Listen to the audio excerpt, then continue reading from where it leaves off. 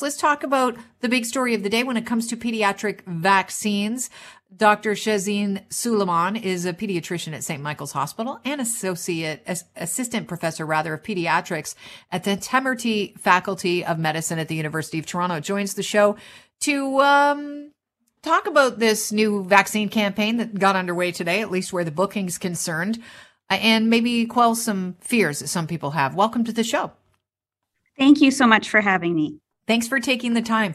I heard that we've already had 68,000 appointments booked in the province. That is great. I know that based on a previous poll, 2/3 of parents are deciding that they will be, as soon as they can, getting their kids vaccinated. I guess my question to you is, how can we ensure equity in our child vaccination strategy? I am so glad that you've asked that question, because I think when we are thinking about vaccines, we want to make sure that every single child and family who wants to get them can get them. And that means we need to think about accessibility for both the child and their caregivers, because children are not going independently in many of these places.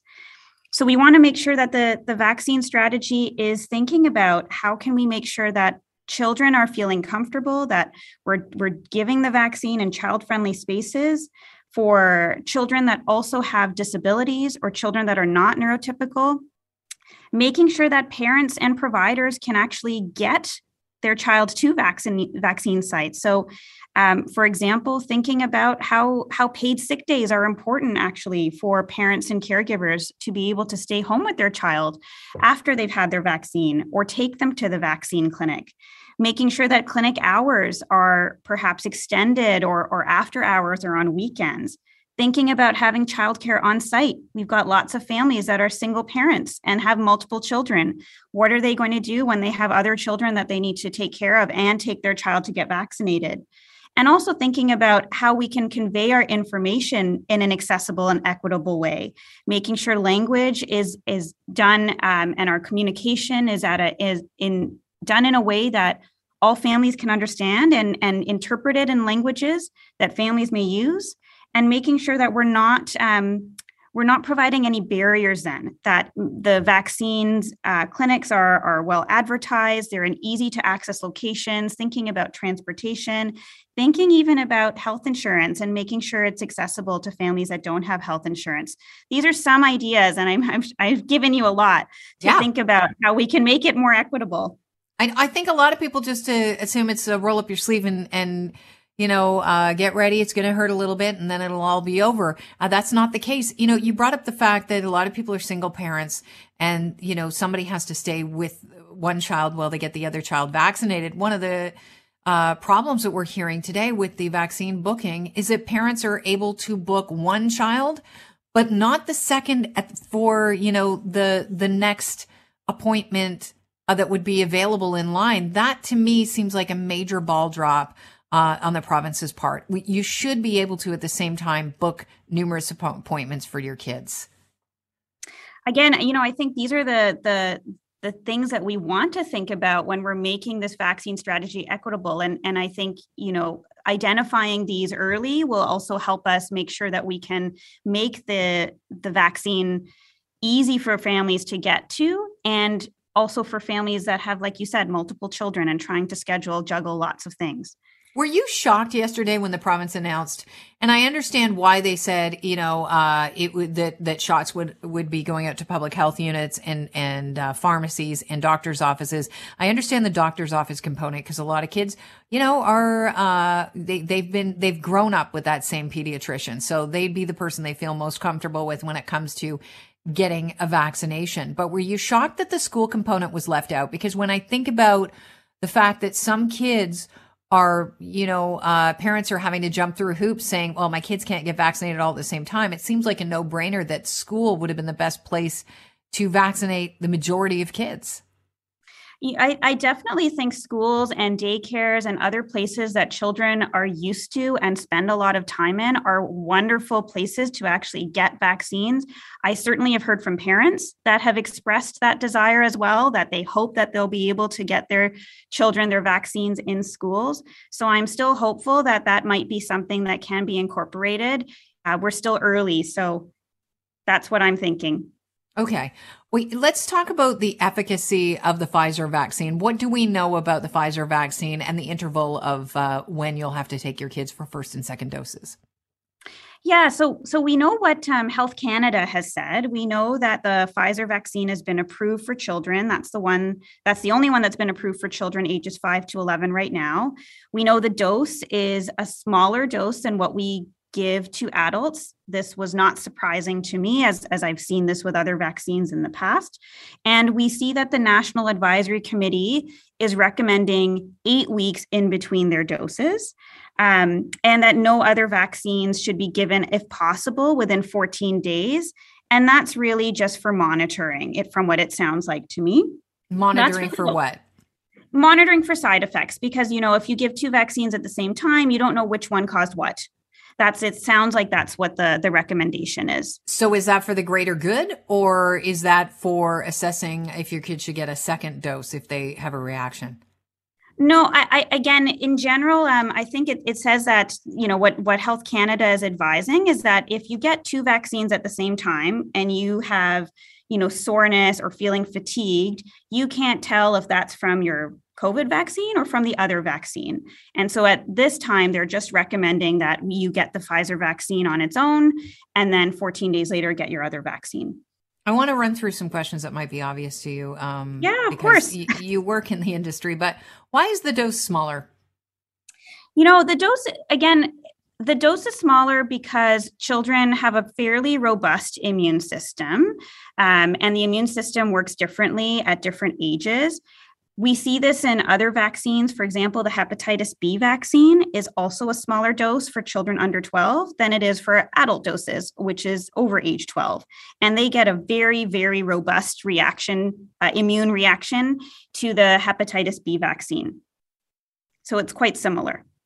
So what are the most common concerns that you're hearing from parents that come in to talk to you about the COVID-19 vaccine for their kids 5 to 11? Because I was a bit shocked that 1/3 of parents are kind of holding off.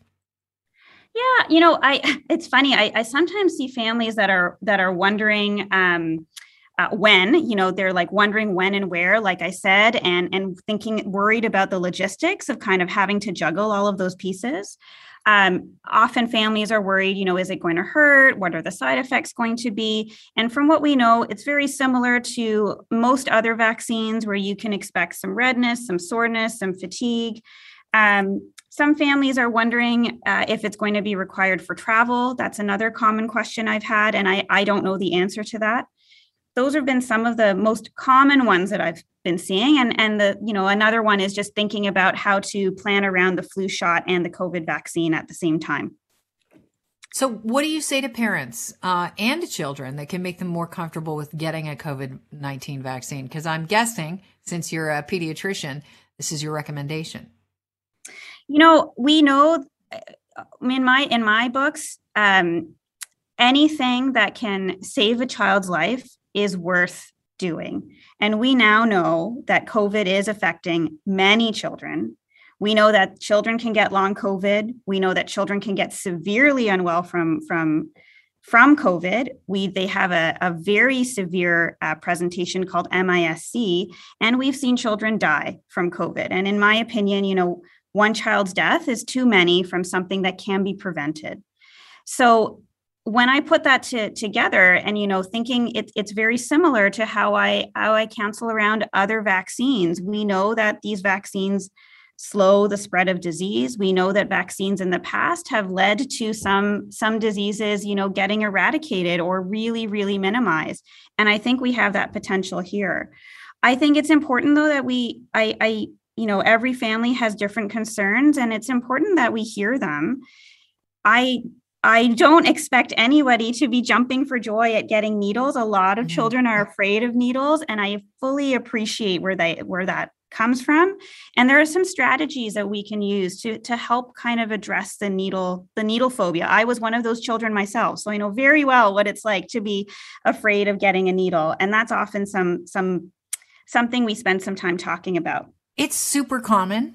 I was shocked. I know that it's more than half of the kids out there have a needle phobia. I was on the other end. I wasn't frightened of needles. I have no idea why. Get me near a pool, I was frightened of drowning, but needles, go ahead. I'll roll up my sleeve.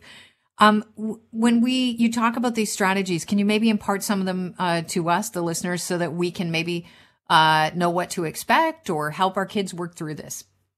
That absolutely. And for anyone listening, I still don't love needles. I use these strategies myself when I have to get in immunizations or even go for a blood test. So I fully appreciate what it's like, and that I want the listeners who do have some needle phobias or afraid of needles, that you're really brave. Facing your fears takes a lot of courage, and you're really brave for doing this. There's a really nice acronym called CARD, CARD, and it helps you remember the strategies that you can use to make yourself feel more comfortable when you're getting needles. So C stands for comfort. Think about ways in which you can be comfortable. That might be your clothing, making sure your arm is easily accessible. Maybe it's making sure you're not hungry, you've got a snack, you're sitting in a comfortable place. When you are getting your vaccine for COVID, if you would like to get it delivered in a more private kind of area, you can ask for that. There are accommodations available at many, many, many clinic sites. So C is for comfort. A is to ask questions. A lot of the times we are more nervous because we have not been able to ask the questions that are actually bothering us. So I would, for all the listeners that are worried, set up an appointment with your doctor and just let your child ask whatever questions they want.